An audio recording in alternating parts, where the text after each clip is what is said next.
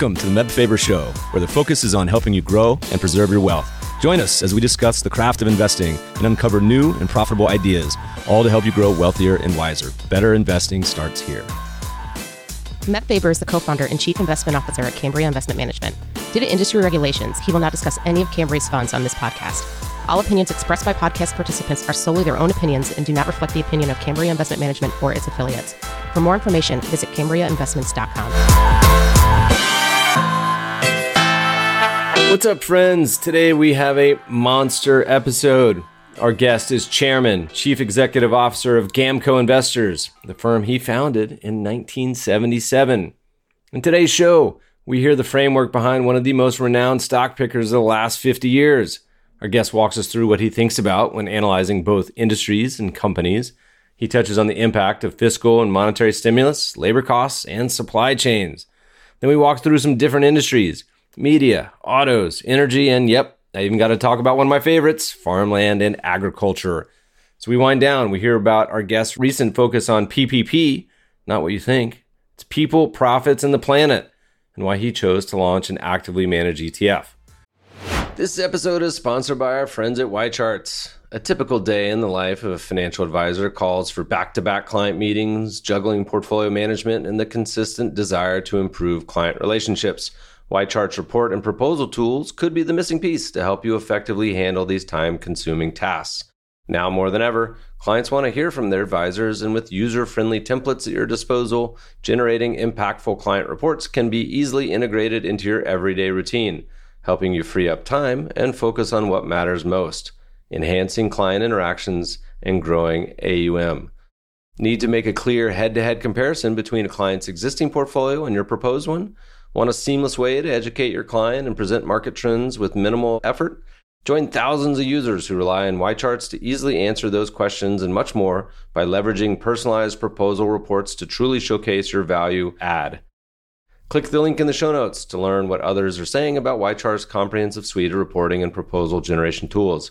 Get 20% off your initial YCharts professional subscription when you start your free YCharts trial. Click the link in the show notes or tell them Meb sent you. For new customers only. Please enjoy this episode with GAMCO Investors, Mario Gabelli. Mario, welcome to the show. Well, thanks for the privilege of including long-only value guys on your program. Mario, you've been doing this for a little while. You've seen a few different cycles, booms and busts, and everything in between. I'm here during almost a tropical storm on the east coast of North Carolina, but I imagine for your perch, what's the world look like to you today? Things getting back to normal? You seeing lots of opportunity or lots of warning signs? We like to visit companies, and I've been able to visit 3 or 4 recently in the local area, and had a company come in from Cleveland. I had dinner with them, my first dinner in New York, inside a room. We're getting back slowly. We have approximately 250 individuals that work for us, and of those, about 155 are in our Rye office, and about 15 or so are in Greenwich office, and we have offices around the world. The UK is still locked down. The guys in Shanghai and Hong Kong are locked down for different reasons, and that's us. We have 33 analysts, 20 portfolio managers. I started as a sell-side analyst in 1967, coming out of local school, and started covering the autos, farm equipment, and conglomerates, and then picked up the media and entertainment. So we have accumulated and compounded knowledge of certain industries over an extended period of time, and all that they've changed into. And our analysts and I drill into annual reports, 10Qs, visit companies, which we're going to start doing again. And we do it with a microscope, and then we look at it with a telescope. What is the company going to look like in 5 years, and what kind of multiples will exist 5 years from now, and what are our rates of return, and what's going on in terms of consolidations in an industry, Meg. That's the process. So during those decades, there's been a fair amount of different markets on the macro side. We've had high interest rates to near zero interest rates and negative in some parts of the world the past 10 years. We've had high inflation, low inflation, growth, bear markets, everything in between. We're sitting here with U.S. markets darn near all-time highs or thereabouts, and valuations in some parts of the U.S. market certainly looking pretty, depending on who you would ask, euphoric or right in line. The various industries you're looking at, what's the opportunity set look like? Does it look pretty good in some spots, or are you a little cautious?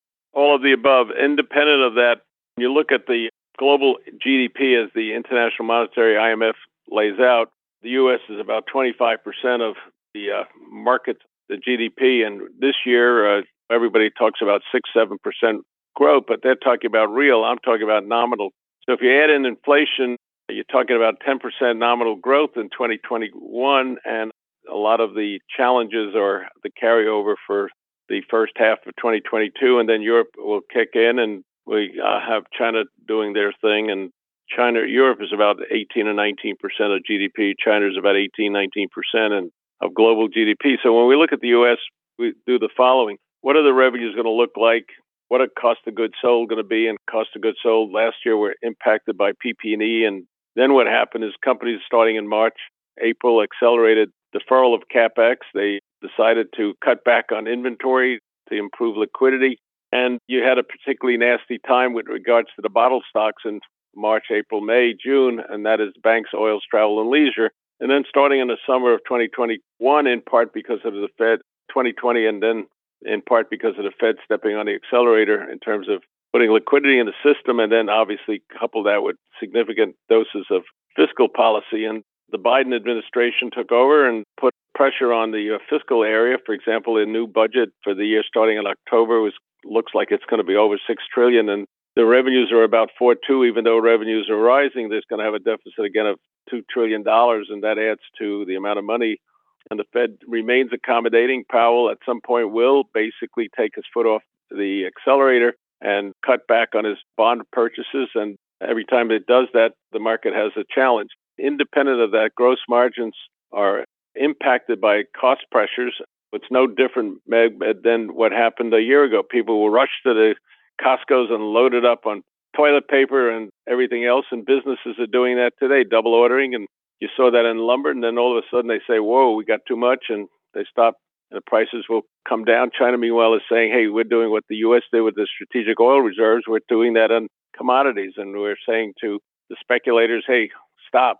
And that has the ripple effect. So from a gross margin point of view, I think we're looking for companies with that virtual pricing power, and we're seeing companies raising price, and they're being accepted. And secondly, you got wage inflation that's coming in, and whether that's spiked in part by the government payments or whether that's people having to stay at home or want to stay at home, and that labor cost increase is going to be with us for a while. Independent of all of that, the SG&A, however, is not rising as fast, so you're going to have a pretty good improvement in pre-tax profits, and you'll see that year to year in the second quarter, and then that'll continue for several quarters on a tops-down basis.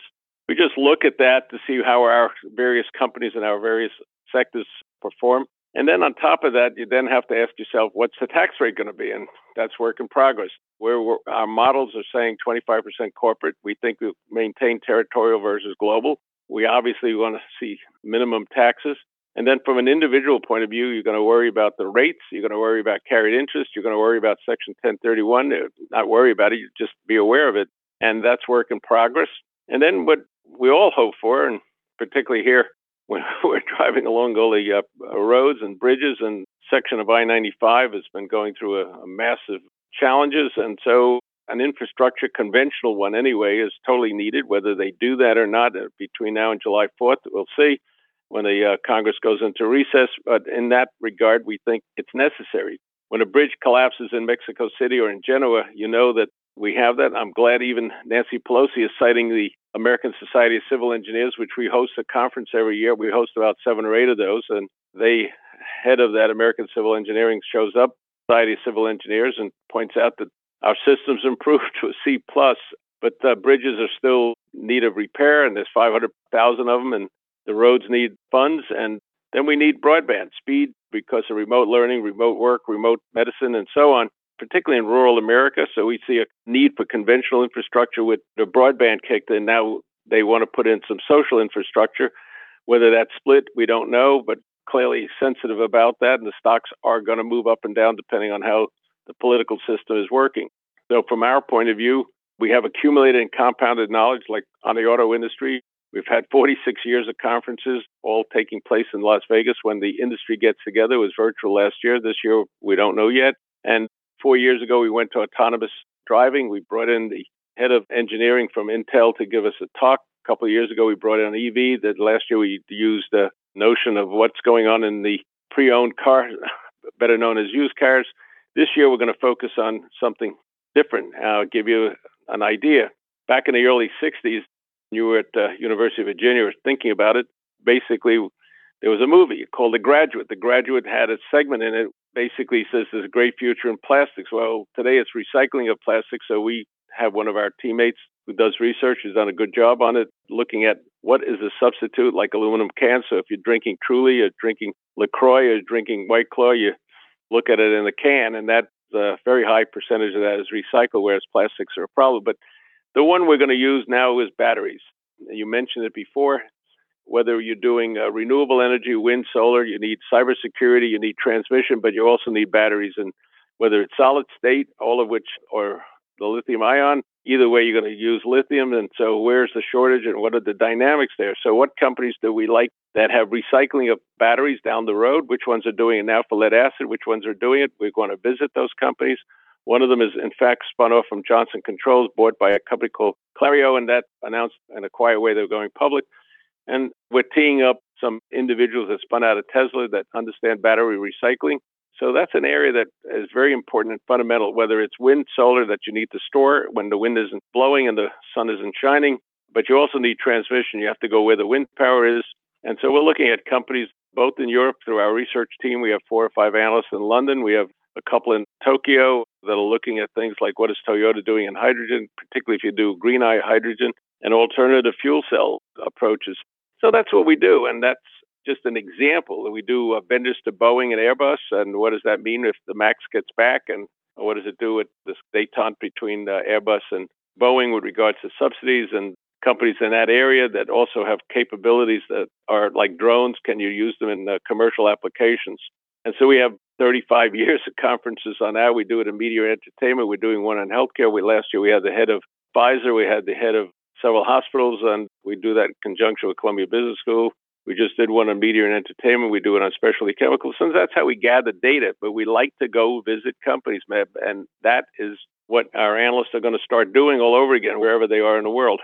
You guys have been well known for that as almost like your calling card for a long time, being really industry focused, reading the trade mags, getting really deep, like you mentioned, on a lot of these industries and themes. How much of that does then inform the actual security purchase? And what I'm getting at is really the sort of portfolio sizing, thinking about, hey, look, we see an opportunity in whatever the theme may be in batteries. Or you had it right with regards to our disciplines. And when we buy a stock like HRI, which was spun off from Hertz Equipment Rentals, new management came on board, reasonably poorly managed before. The stock was trading at around 28 on the spinoff. The ETFs, like some of them couldn't own it because it was too small. It had $28 stock. It had about 30 million shares, $1 billion market cap.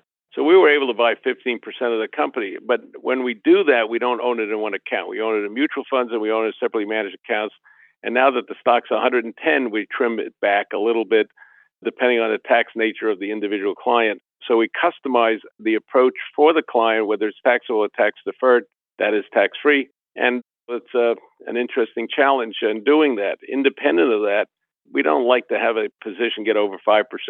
I'm on the Barron's panel for the last 35 years, and one guy at Bailey Griffith had Tesla becoming a very significant portion of his portfolio. And so they logically trimmed it back, and that's us. And we don't like something getting up 6, 7, or 8%, no matter how good it is.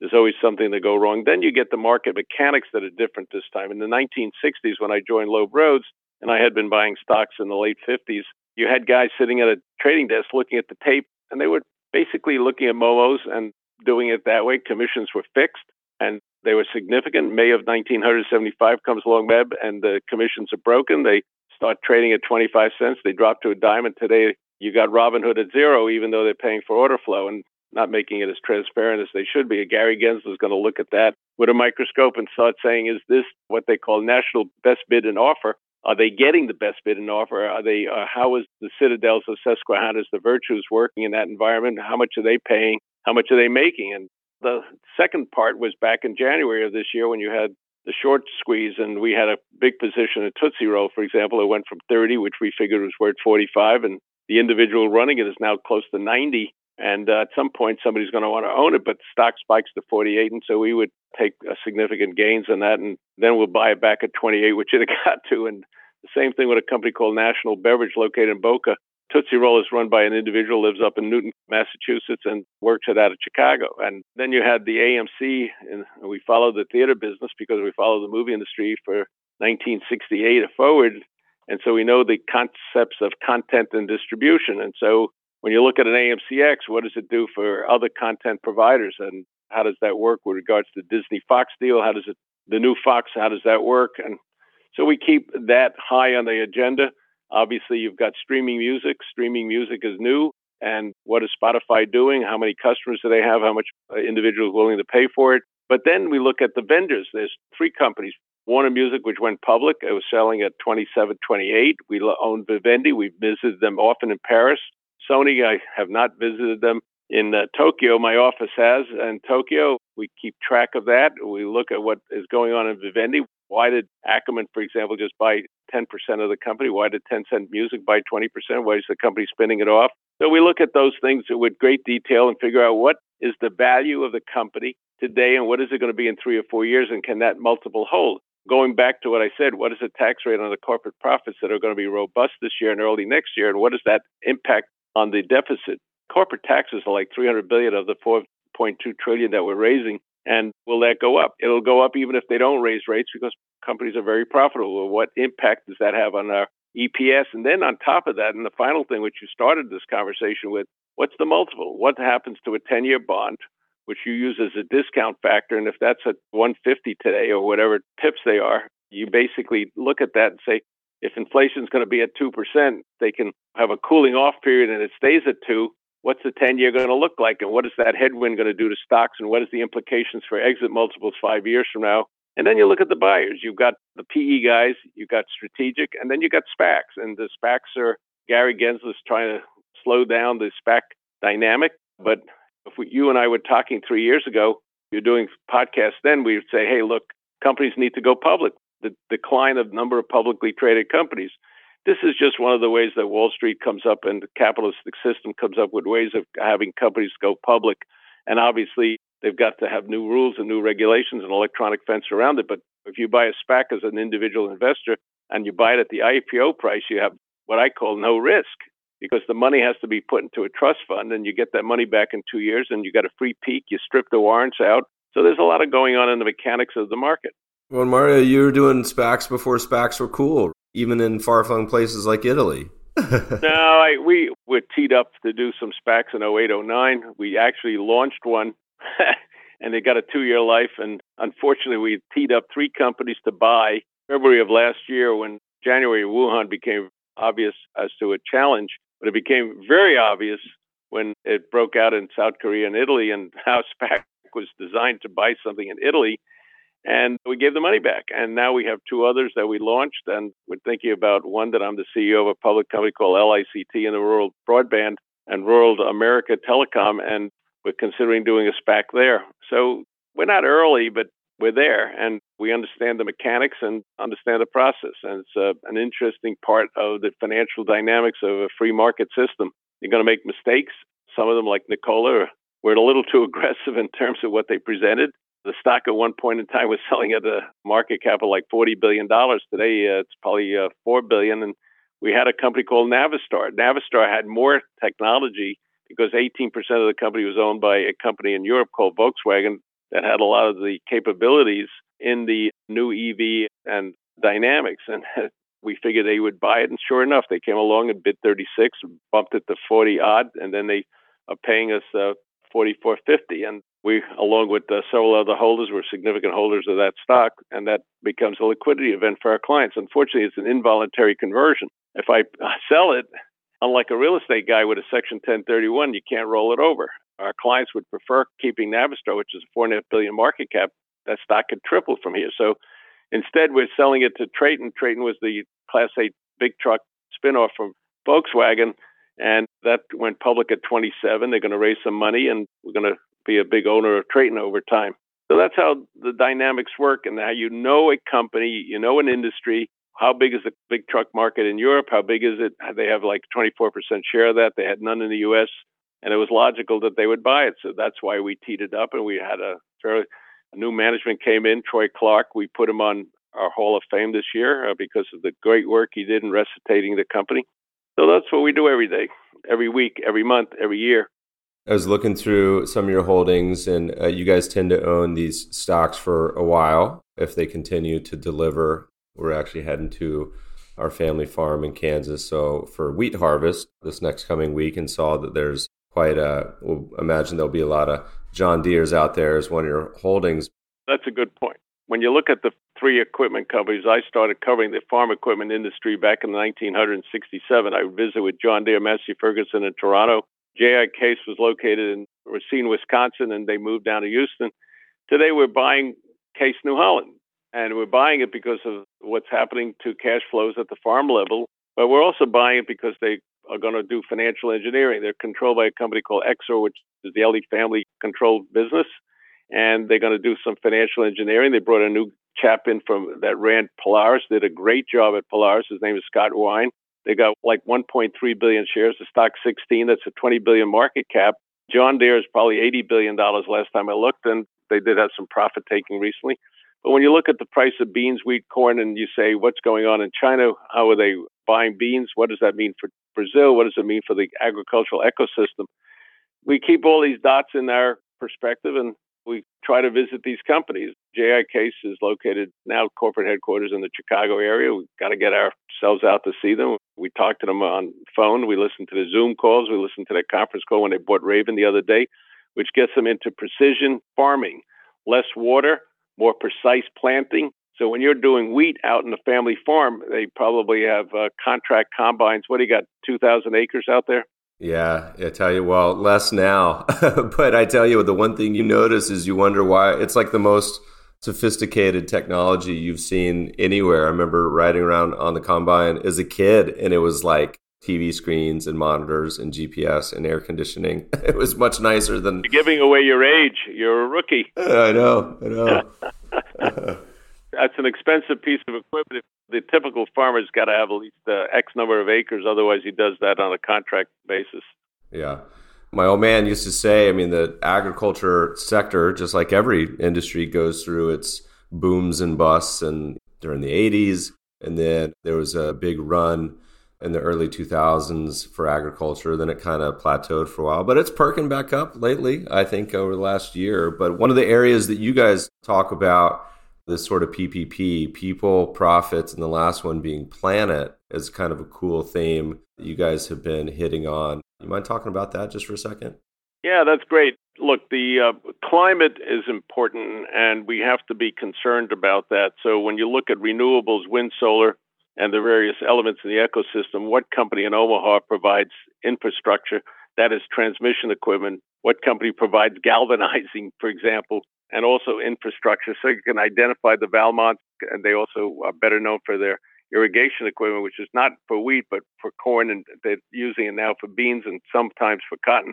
But you also do that because water is precious and scarce, and as you see the drought in the U.S. and the weather changes. But what we did, and I'm glad you brought it up, but it took us a year and a half to get it through the regulators, we did a ETF that was semi-transparent. In other words, it's actively managed, and you don't show your holdings until the end of each quarter, which money managers file, which is a 13F. If you have over $100 million, you're going to file it. That's the only time in which we offered it to our investors that are existing investors for no fees. So basically no cost for the first 12 months up to $100 million, and then we'll figure out what we're going to do next. We launched another one for growth innovators, and we have 3 or 4 more on queue. And as a public company, we absorb the cost of that because we think it's right for the environment, right because of climate changes. And so they put wind in that. We have a teammate who covers water out of St. Louis. He was working at A.G. Edwards. They were taken over by Wachovia, which is now Wells Fargo.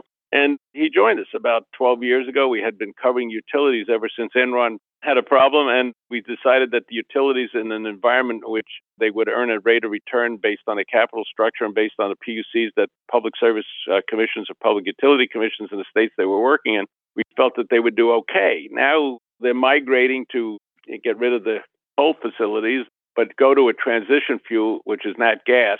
So we created this Love Our Planet and People, LOPP, And it's a slow start for us. We're raising assets, but slowly. And I think we're up to, I don't know, $25-30 million in that. And we will lose money, but it's necessary. It's the right thing to do. The other thing we do, which is not necessarily copied, but I copied it from Berkshire Hathaway about 20 or 30. I met Warren because he was at Columbia Business School, and I met him in part because I covered a company that he controlled, was actively invested in called Pinkerton's. I was doing business service companies back, and I watched what he did, and then he gave away a certain sum to registered shareholders. So our public company, GAMCO, went public in 1999, just before Goldman Sachs did, right after, I think Neuberger Berman went public after us as well. We give money to registered shareholders to allocate to the 501c3, that is a charity of their choice. And we've been doing that with three companies now, Associated Capital, LICT, which is the telephone company I'm the CEO of, and the shareholders like that. The ETFs tend not to register their shares, unfortunately, but they don't own many of our shares of the three companies. So we hope more companies do that. Instead of the CEO giving money out to his favorite charity, we give it to the shareholders to give to their favorite charity. So that's part of our giving back. It's part of our social responsibility. In the case of LICT, I actually gave money to all our 500 teammates to go out and give, if they found them, the local schools where they would give Chrome if the kids couldn't afford it, give them connecting devices and give them the speed if we could bring it to them. That's what we're doing in that regard. So that's an example. The infrastructure area, we have a bunch of stocks, of which Case New Holland would be an example, but there are others. And whether it's Grace Construction Products, we put 7 of the 9 directors on the board, and we know they're going to sell it within 2 or 3 years. The stock's 22 or 3, got about 70-odd million shares, so it's $1.5 billion market cap. We think they're going to get $30 to $35. So you make 50% in 2 or 3 years. That's not so bad. Those are the kinds of things we look at. What's the catalyst? What's going to make the profit for the shareholder over an extended period of time?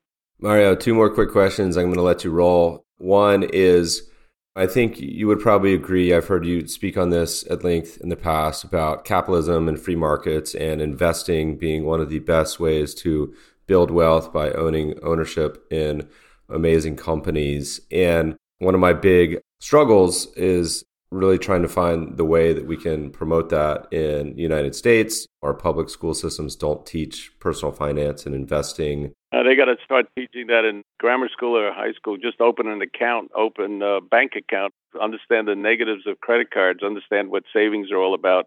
Yeah. I think it's a challenge in a world of Robinhood and hyperactive day trading. It's a frustration, and hopefully we'll see that change. Now, Robinhood, well, at least Robinhood is getting the individuals that learned how to be active on Fortnite and they're gaming, but they should have put electronic fences around it. For the last 15 years, we hosted dinner at Berkshire Hathaway. Morgan Stanley was doing it before. Alice wrote a book on Warren. For whatever reason, he didn't want to do it anymore. I now do it. I pay for the dinner. Our firm pays for the dinner. We have 400 or 500 people who contribute to Columbia Business School, and every year, and we'd like to look at how do we give back and what are we doing. And then in addition to that, we're actively voting our stock from a governance point of view.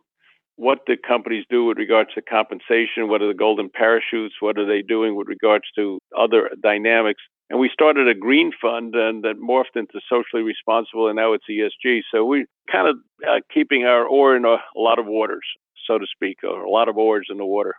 Last question, Mario. If you look back over these number of decades, our closing question is, what has been your most memorable investment? It could be good, it could be bad, but the one that seared at the front of your brain. Anything come to mind?